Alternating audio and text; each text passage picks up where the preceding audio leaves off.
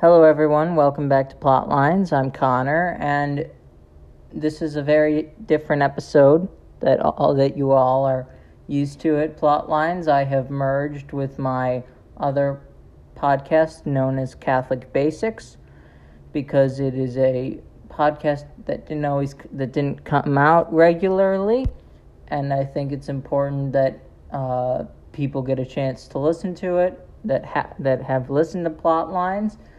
Now, don't worry, it's not going to become necessarily consistent. If you really like my normal episodes, these are kind of special episodes that I get if people don't want to necessarily listen to, but there might be a certain part of the audience that really would be interested in all of this. So I'll let you all decide for yourselves, but it's a good episode, so have a great time. Hello, everyone. Welcome to Catholic Basics. I'm Connor, and I am the Cradle Catholic. And today with me is Noah, and he's going to tell you his story. Thanks for having me on today, Connor. I really appreciate it. So a little bit, let's see where I'm coming from. So, baptized as a baby as a Lutheran, raised primarily in a Baptist church, but the majority of my spiritual formation happened through the youth group of a non-denominational church. And that was up until, graduating high school. And coming into college, living in a Catholic dorm, not for primarily religious reasons, but just for other reasons. I kind of had the decision to make as a first semester freshman of, where am I going to do my Bible study? Like, where am I going to get in community with, a group of believers? And I eventually decided on doing my Bible study through my Catholic dorm just because of the fact that I felt that it would be most beneficial to me to meet people that I'm actually living with and am going to see and interact with every day rather than people that I might only see once a week. Going into that, obviously not knowing much about the church, and just through the Bible study, obviously through that process of a couple of years, a lot of I would call them my closest brothers in the faith became Catholics, obviously as a result of going through the study and just going through life with them for several years.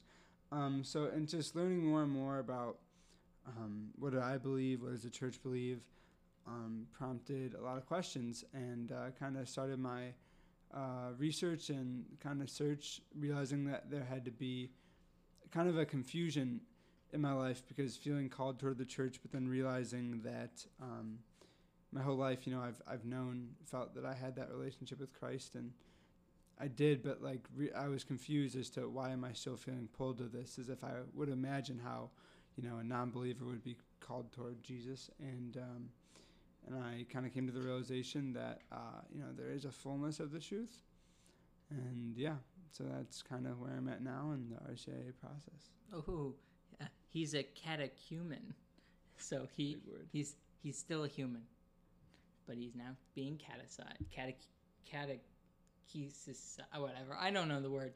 Well, anyways, so I am going to hopefully impart some wisdom on our friend that is joining the Catholic Church in the very near future, and today we'll be talking about what are ecumenical councils, and we will be talking about the first ecumenical council, the Council of Jerusalem, which I guess some people call it's like sort of a proto-ecumenical council. It's not numbered among like the it's not numbered usually as an ecumenical council, but it is the first, it sets up what every other ecumenical council in the future of the church looked like, and it is generally about what the Gentiles are supposed to believe, or if they are able to be saved through if they have to basically become Jewish in some way, or if they can stay in some of their, if they don't have to become Jewish. And Paul is leading this exposition to Jerusalem to meet with the apostles and to debate whether or not the Gentiles should be allowed to continue or allowed into the church and into the faithful. So, Noah, if you'd like to read the passage of Peter speaking. Yeah, so this is found in Acts of the Apostles, chapter 15, starting in verse 7. At this point, they'd kind of already gathered. And it says, and this is out of the Douay-Rheims Bible. That kind of has yes, very it's the nice. Douay-Rheims. So pardon me if I trip up. So it's a little older English, but verse 7, starting in verse 7 of chapter 15. And when there had been much disputing, Peter, rising up, said to them, Men, brethren, you know that in former days God made choice among us, that by my mouth the Gentiles should hear the word of the gospel and believe. And God, who knoweth the hearts, gave testimony, giving unto them the Holy Ghost, as well as to us, and put no difference between us and them, purifying their hearts by faith. Now therefore, why tempt you God to put a yoke upon the necks of the disciples, which neither our fathers nor we have been able to bear? But by the grace of the Lord Jesus Christ, we believe to be saved in like manner as they also. And all the multitude held their peace. Okay. So that is, so basically Peter declares the principle in which they will go on further, and the Gentiles will be brought into the church fully, and everyone is utterly silent afterwards. There's nothing else to talk about. After Peter states what they will do, nobody is questioning it whatsoever. And that's one of the very important parts of an ecumenical council. So what is an ecumenical council? The word ecumenical actually comes from a Greek word that basically means of the whole of the known world, of the whole world, from the whole world. So it is by definition needs to bring the whole of the Catholic faith together to be united and to make a decision and to organize things. Why do you think that these things ever happened? The ecumenical councils? Yeah, why do you think an ecumenical council would happen? From what I understand, it's basically in response to a particular heresy that is, floating around at the time. Yeah. That's normal, except for the latest one. The Vatican II is the only ecumenical council that was not brought together because of a heresy. But heresy is generally the main reason why that ecumenical councils are formed, and ecumenical councils don't have to actually be. So usually they're called by the Pope, but they do not have to be called by the Pope. In the first major council after the Council of Jerusalem was called actually by the Emperor Constantine, though he did not participate in the actual going on. I mean, he sat there. He sat at the head of the council, but he didn't actually do anything. And the Pope wasn't actually there because he had set what they call a legate, or I'm probably messing up that. It's probably something in Latin. Representative, basically. Yeah, basically he sends an ambassador to oversee, to represent his views on the subject in that situation. So ecumenical councils have been a bringing together of all the most important, or bishops from all over Christendom. Originally it was mostly in the East. The Eastern bishops were mostly the ones that came to the early councils, because all the councils were held in the East, in the eastern part of the Roman Empire. And so the reason it's ecumenical is because it's all of the settled land, and that's all the land in which they knew. So even in the first ecumenical council called by Constantine, it was bishops from outside the realm of the empire did come.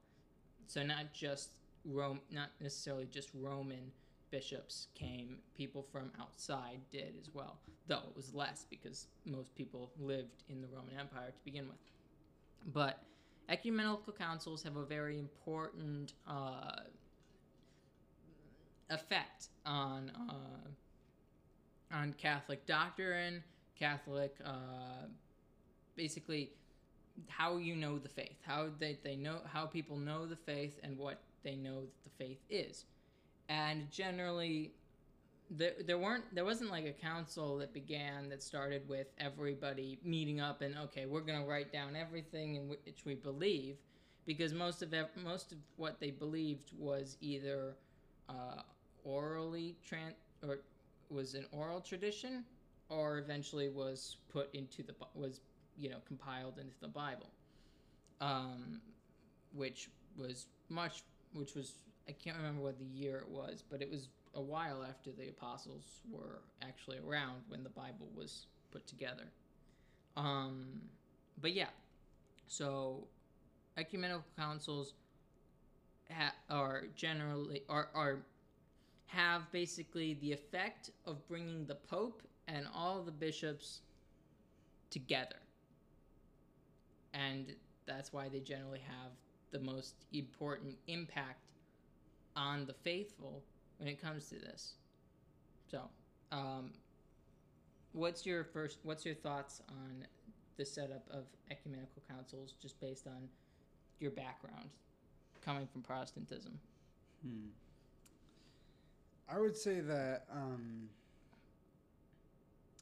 a primary question, I guess, that I would have would be, what determines, is it, who determines the calling of an ecumenical council? Is that a papal decision? Is that kind of a agreed upon thing? Because if I understand correctly, there have not been very many it's not it's not like every so often there just is one, and there's been many years at certain times without one. So is there something that, besides the heresy, but obviously who would start that process? I would guess, I would suppose that the Pope would start that in today, but previously anyone could theoretically call any bishop could probably call it. It would just even in the ones with even when the Pope wasn't actually there, he had to. So he wasn't at the Council of Nicaea, but he did have to basically give his stamp of approval for anyone to actually follow the decrees. Follow the council to begin with. So there was always this primacy given to the Pope at councils, and it makes sense that as things would go along, he would, especially with communication being the way it was in antiquity but then changing in medieval, and plus as schisms happened and heresies happened, things got a lot easier to bring together all the bishops around the Pope to clarify things. And but yeah, so there's 21 recognized ecumenical councils for the Catholic Church. The Orthodox only accept the first 7. And is that before they broke apart then? Yes. Okay. That they don't accept anything after. Do they have their own schism. councils? Or? No. They have not been able to ever achieve an ecumenical council by themselves. And a lot of them believe that they can't have an ecumenical council without the Pope. Interesting. So what is so have their beliefs not changed then? Nope, they haven't changed whatsoever. They and haven't evolved. I mean, the Catholic Church hasn't changed either, necessarily. It's more just an evolution of reaffirmment of doctrine and clarifications and just sort of different writings. Basically, I mean, it's sort of like how language changes over time. Mm-hmm. People ask other new questions, basically, or make statements that they otherwise wouldn't have made in 400 and whatever. Because each ecumenical council is built on the fact that somebody was question one thing. So the first one was about, well, I guess the proto one was about how circumcision and the Gentiles. The second one was what is Jesus compared to God or compared to the Father. And how long after the first one was the second one? I think that's like 400 and something or 300 and something. Gotcha. It's several hundred years. Yes, gotcha. Because prior to that, the religion had been outlawed. Gotcha. And nobody could meet in a ecumenical form. Yeah. Because everyone would get killed or arrested at least. Yeah. So they couldn't do it. Yeah. Without everyone. Without everyone there, it's like how do you meet when the Pope's getting killed all the time? Yeah. Like that's just kind of rough. Like and that's with like pretty much every bishop, because there have been plenty of bishops that were martyred in the early church. But how can you have an ecumenical council or even I don't know, a formal anything when you're worried about getting killed? And back in those days, actually, everything was super secret. So even for catechumens like yourself, you wouldn't be able to be allowed to be at Mass during the consecration. Is this just generally, or like you wouldn't be allowed? Involved. You had to leave. You would have to leave if you were a catechumen. If you were learning to become, if you wanted to become a church member, you weren't told about the Eucharist. Oh, this is during the outlawing of. Yes, gotcha. You wouldn't be told about the Eucharist until you came into the church. Could receive it. I don't know if it was at the same time, but I do. I imagine so, especially if you were an adult. But because you'd be able to. But then a lot of that actually is one of the main reasons why we know that people had infant baptisms was because families would get arrested, and in fear of that, they would baptize their children as quickly as humanly possible, because they knew that if they got arrested, they would, who knows if they'd ever get out. Yeah. And then they would never get to baptize their child. Mm-hmm. And that would just doom everything. So there's a lot of stuff because of persecution that affected the Catholic Church. But there's a lot of misconceptions that like Constantine changed the church coming out of it when he made it legal. That because he brought the council together, that it doesn't make any sense, because I don't know anybody that would, or I don't know any Protestants other than I don't know, Arians that would disagree with the Council of Nicaea. What was affirmed during that council? That Jesus and the Father are one substance.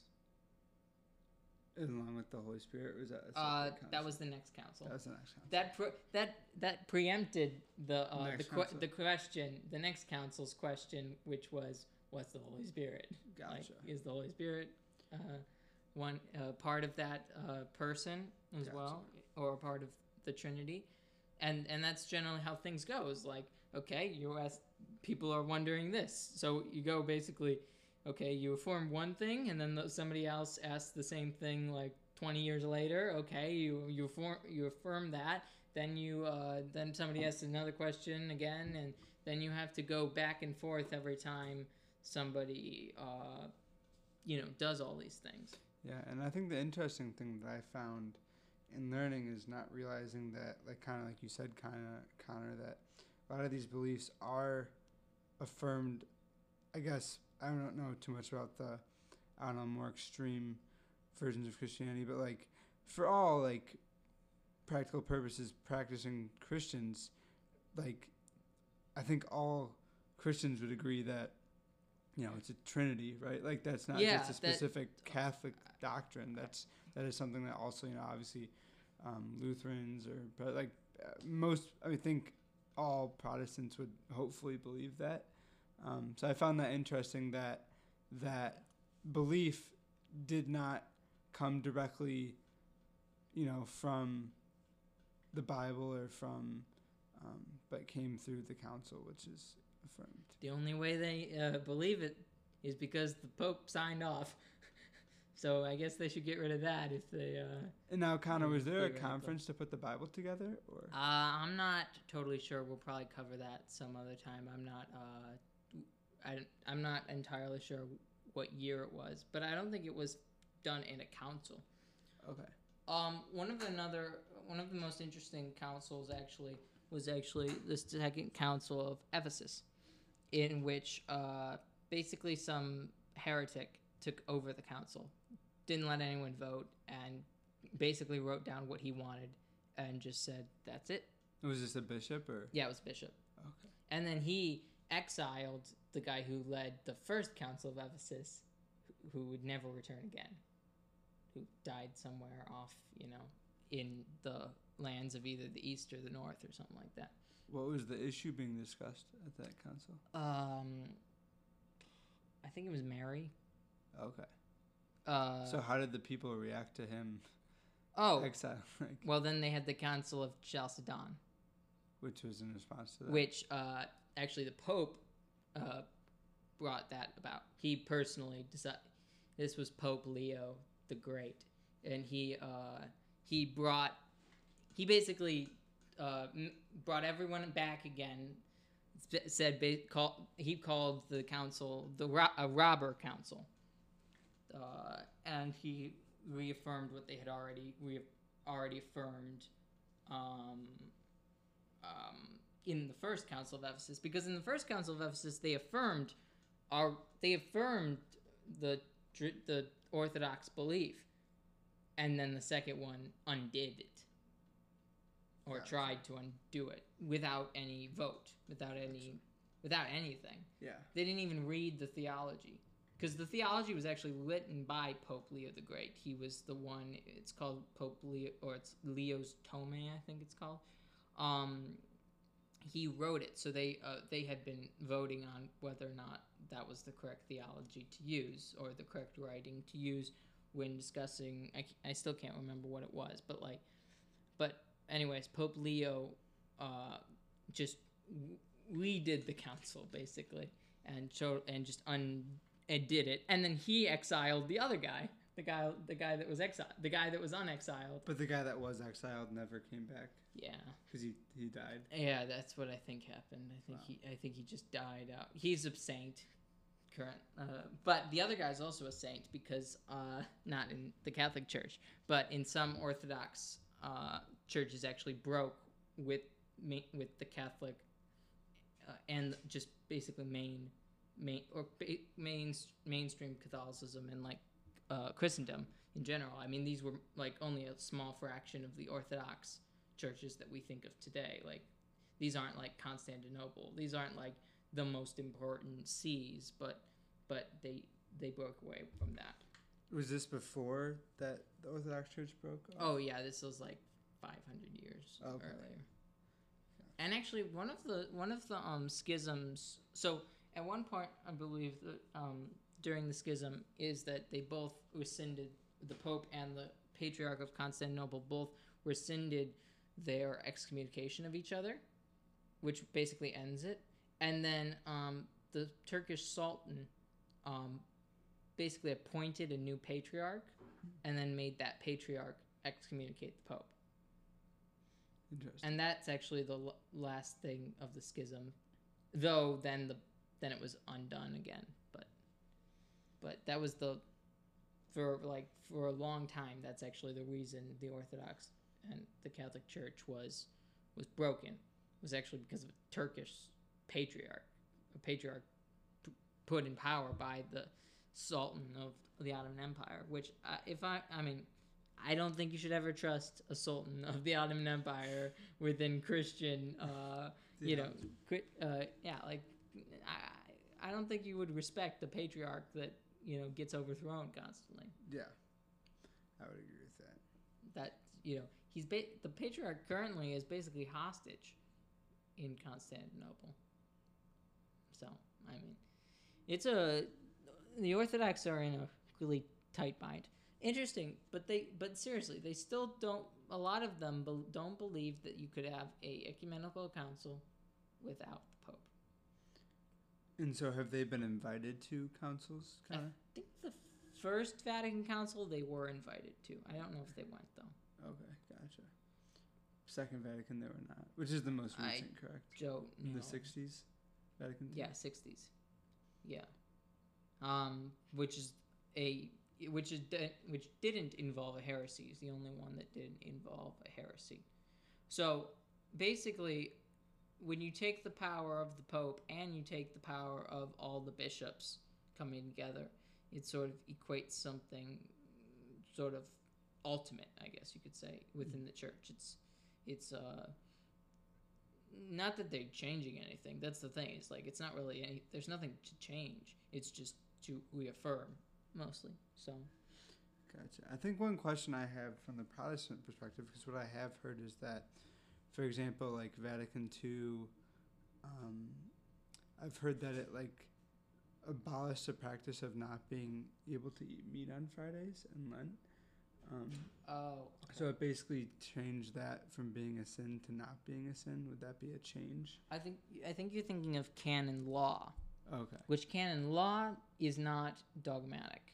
Okay. Canon law changes at every council. Okay.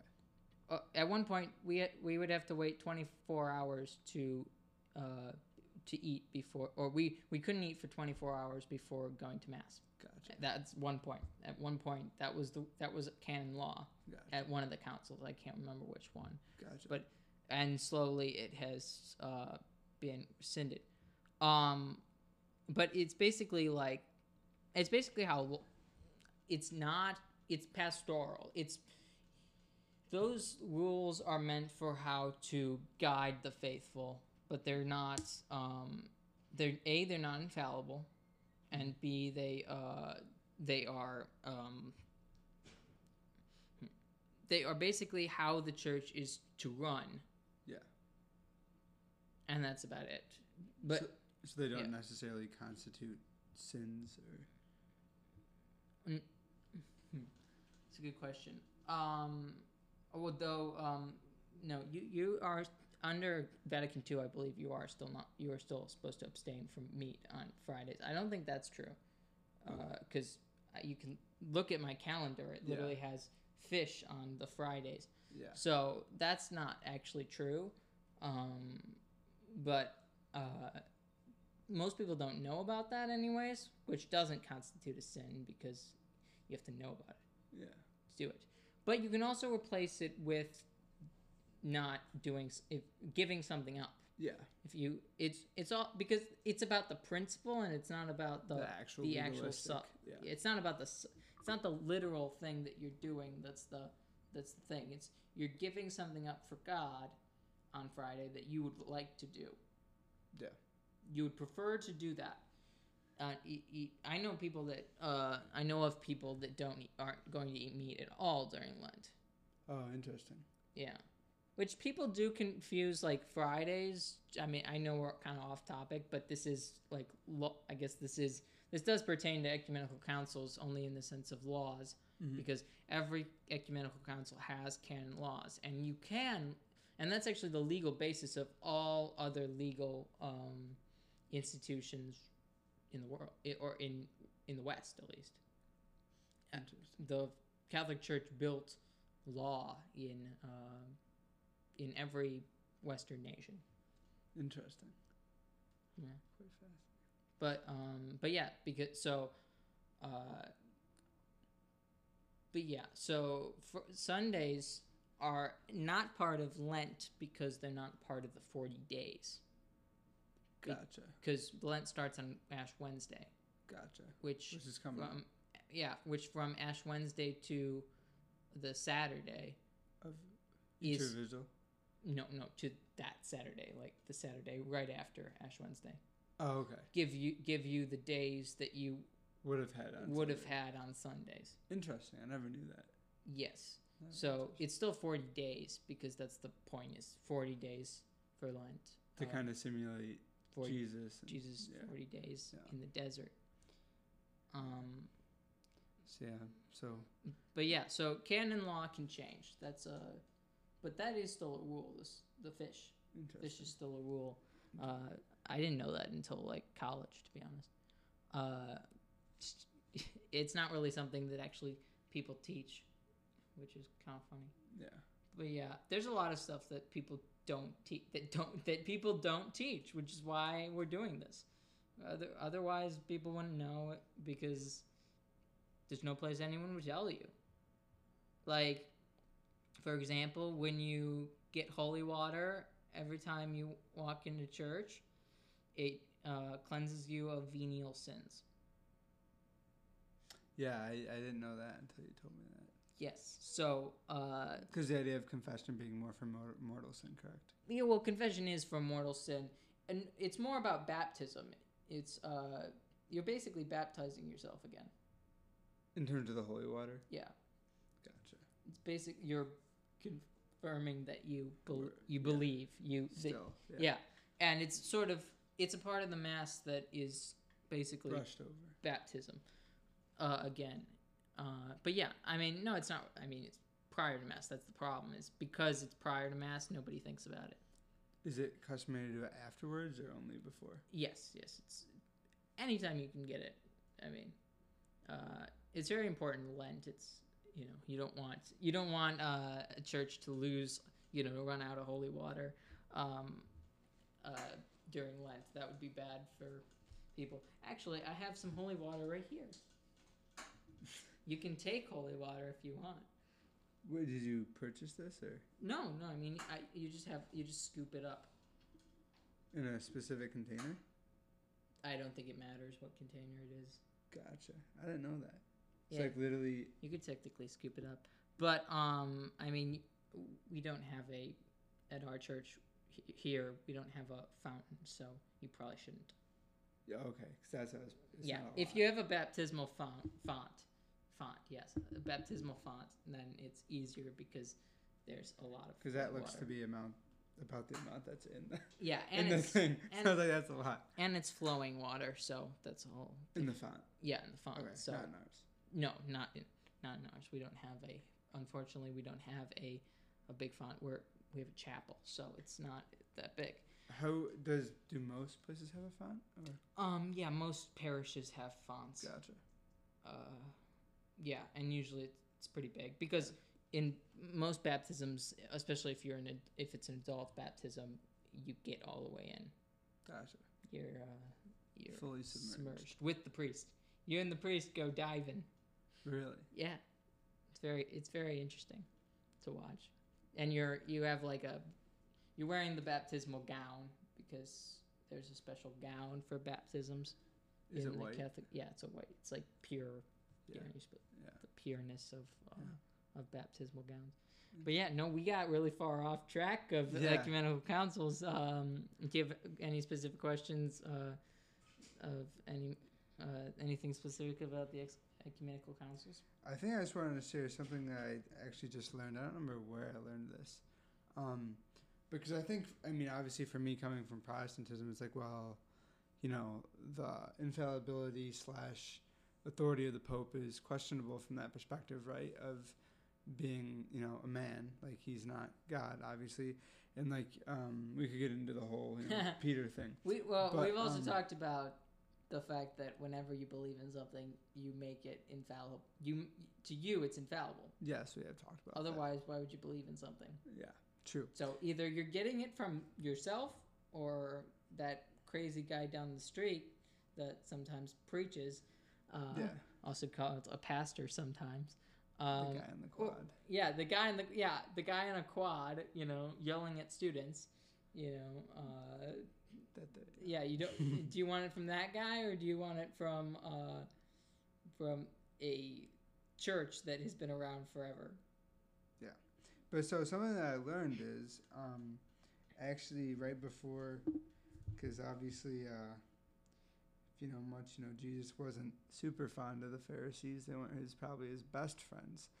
He loved them, obviously, but I never realized this. So something I learned that something that Catholics say, the Pope during infallibility sits ex cathedra, correct? Ex cathedra, yeah. Which means on the seat of Moses, which I didn't know what that meant. And it's only 3 times ever happened. yeah, but I didn't actually know this is in the Bible. If you look in the Gospel of Matthew, chapter 23, Jesus is speaking to, just the squad, just passerby and also his disciples, the boys. It's just the Douay-Rheims is interesting because it does sound often like like colloquial. No, like just kind of like bro thing, Yeah. like men, fraternity, brethren. brothers. Yeah. So it says, if you look at, obviously this is the Douay-Rheims, but if you look at chapter 23 of Matthew, you can also use this. Verse 1, it says, Then Jesus spoke to the multitudes and to his disciples, saying, The scribes and Pharisees have sitten on the chair of Moses. All things, therefore, whatsoever they shall say to you, observe and do. But according to their works do ye not, for they say and do not. For they bind heavy and insupportable burdens, and lay on them men's shoulders, but with the finger of their own they will not move them. Jesus kind of goes on to eventually say, they're blind guides. They are not, they look clean on the outside, whatever their hearts are not pure. But I thought that was interesting because I think a lot of one of the common arguments I've heard from the Protestant side as well. Let's just look at the track record of popes, right? There's been some popes that are not. I think even obviously a Catholic would agree. Evil popes. Yeah, not fitting. Evil popes. Not fitting, but this is obviously spoken to an audience who certainly Jesus is condemning as evil and of misguiding the people, blind guides. But notice what Jesus says here. He says, "The scribes and the Pharisees have sitten on the chair of Moses," which means what? That was the common Jewish practice, ex cathedra. The word does actually not come from the Catholic Church. It comes from Judaism, which meant that, they had the authority, obviously Moses being the one to receive the law. So I thought that was really interesting that he says, all things, therefore, whatsoever they shall say to you, observe and do, which I think that, even probably most Catholics are not so keen on doing in terms of not necessarily agreeing with, but observing and performing what the Pope says. So I thought that was just a really interesting thing that I when he's ex-Catholic. Yeah, that's true. That's it's specifically talking about when infallibly. Yeah, which is pretty much just every ecumenical council and the 3 times he did it singularly, which was ex cathedra. But yeah, so that is a big element. But also, he also tells the apostles that whatever you bind on earth will be bound in heaven. Whatever you loose on earth is loose in heaven. Yes. Which, it's kind of basically, it gives the apostles the powers to do all those things. And every time an apostle gave or ordained another bishop, it gave them the same powers. Yeah, because of the breathing of the breath.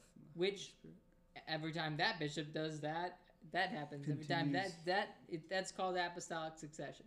Wouldn't that be crazy if it went all the way down, wouldn't it, Connor? Whoa, wouldn't it be crazy? Oh wait, it does. Yeah, and no, every bishop has apostolic succession in the Catholic Church. And that's the problem with every other church other than Orthodoxy. Do they still have the succession? Yeah. They're just in schism, they don't have they haven't done anything that would destroy their apostolic succession. Gotcha. I think one of the big reasons that the British or the Anglican Church lost their apostolic succession, well, they tended to kill their bishops. No, that's not very good, is it? They did. They executed all their bishops. Why is that? Because they were Catholic. What year was that? When Henry VIII was, he just executed all of them. One of them died on the way there, but whatever. Yeah. He missed one on accident. One died, but yeah, like Cardinal John or Bishop John Fisher was.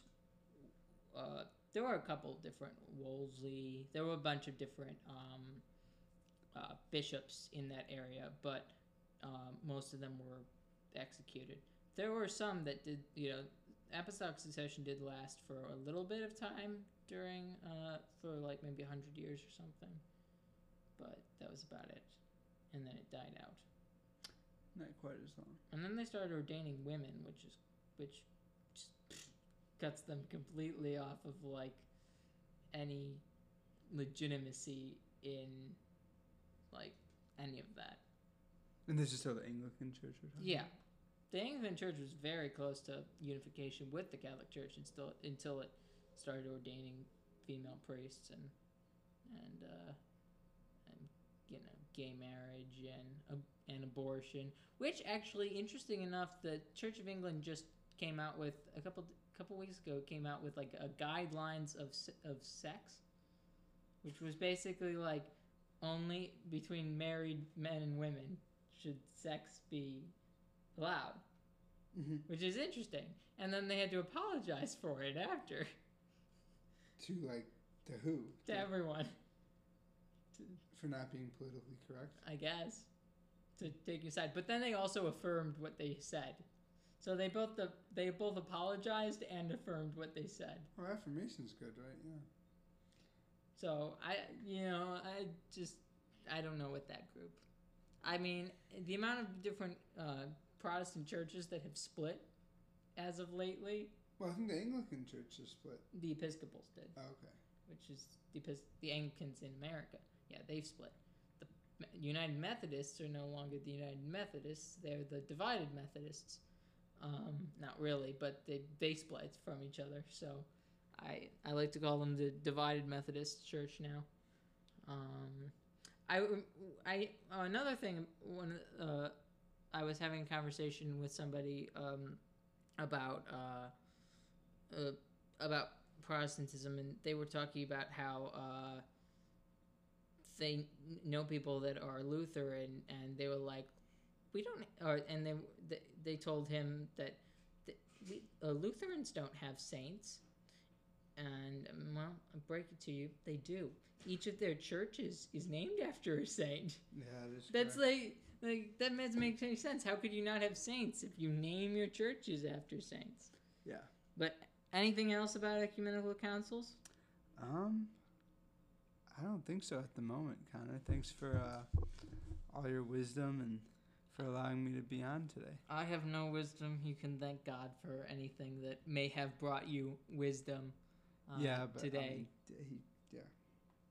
Praise be him. But yes, praise be you him. are a helpful friend. Well, thank you for coming on. We will see you next time. Well, at least I will. Maybe we'll get Noah to come back. We'll see. Who knows? Determines how well the pay is, right? The pay, and if people start saying we want Noah back. Wow, that would be crazy. They must be deaf. I mean, I don't know why you would, but generally speaking, we'd probably listen to the fans.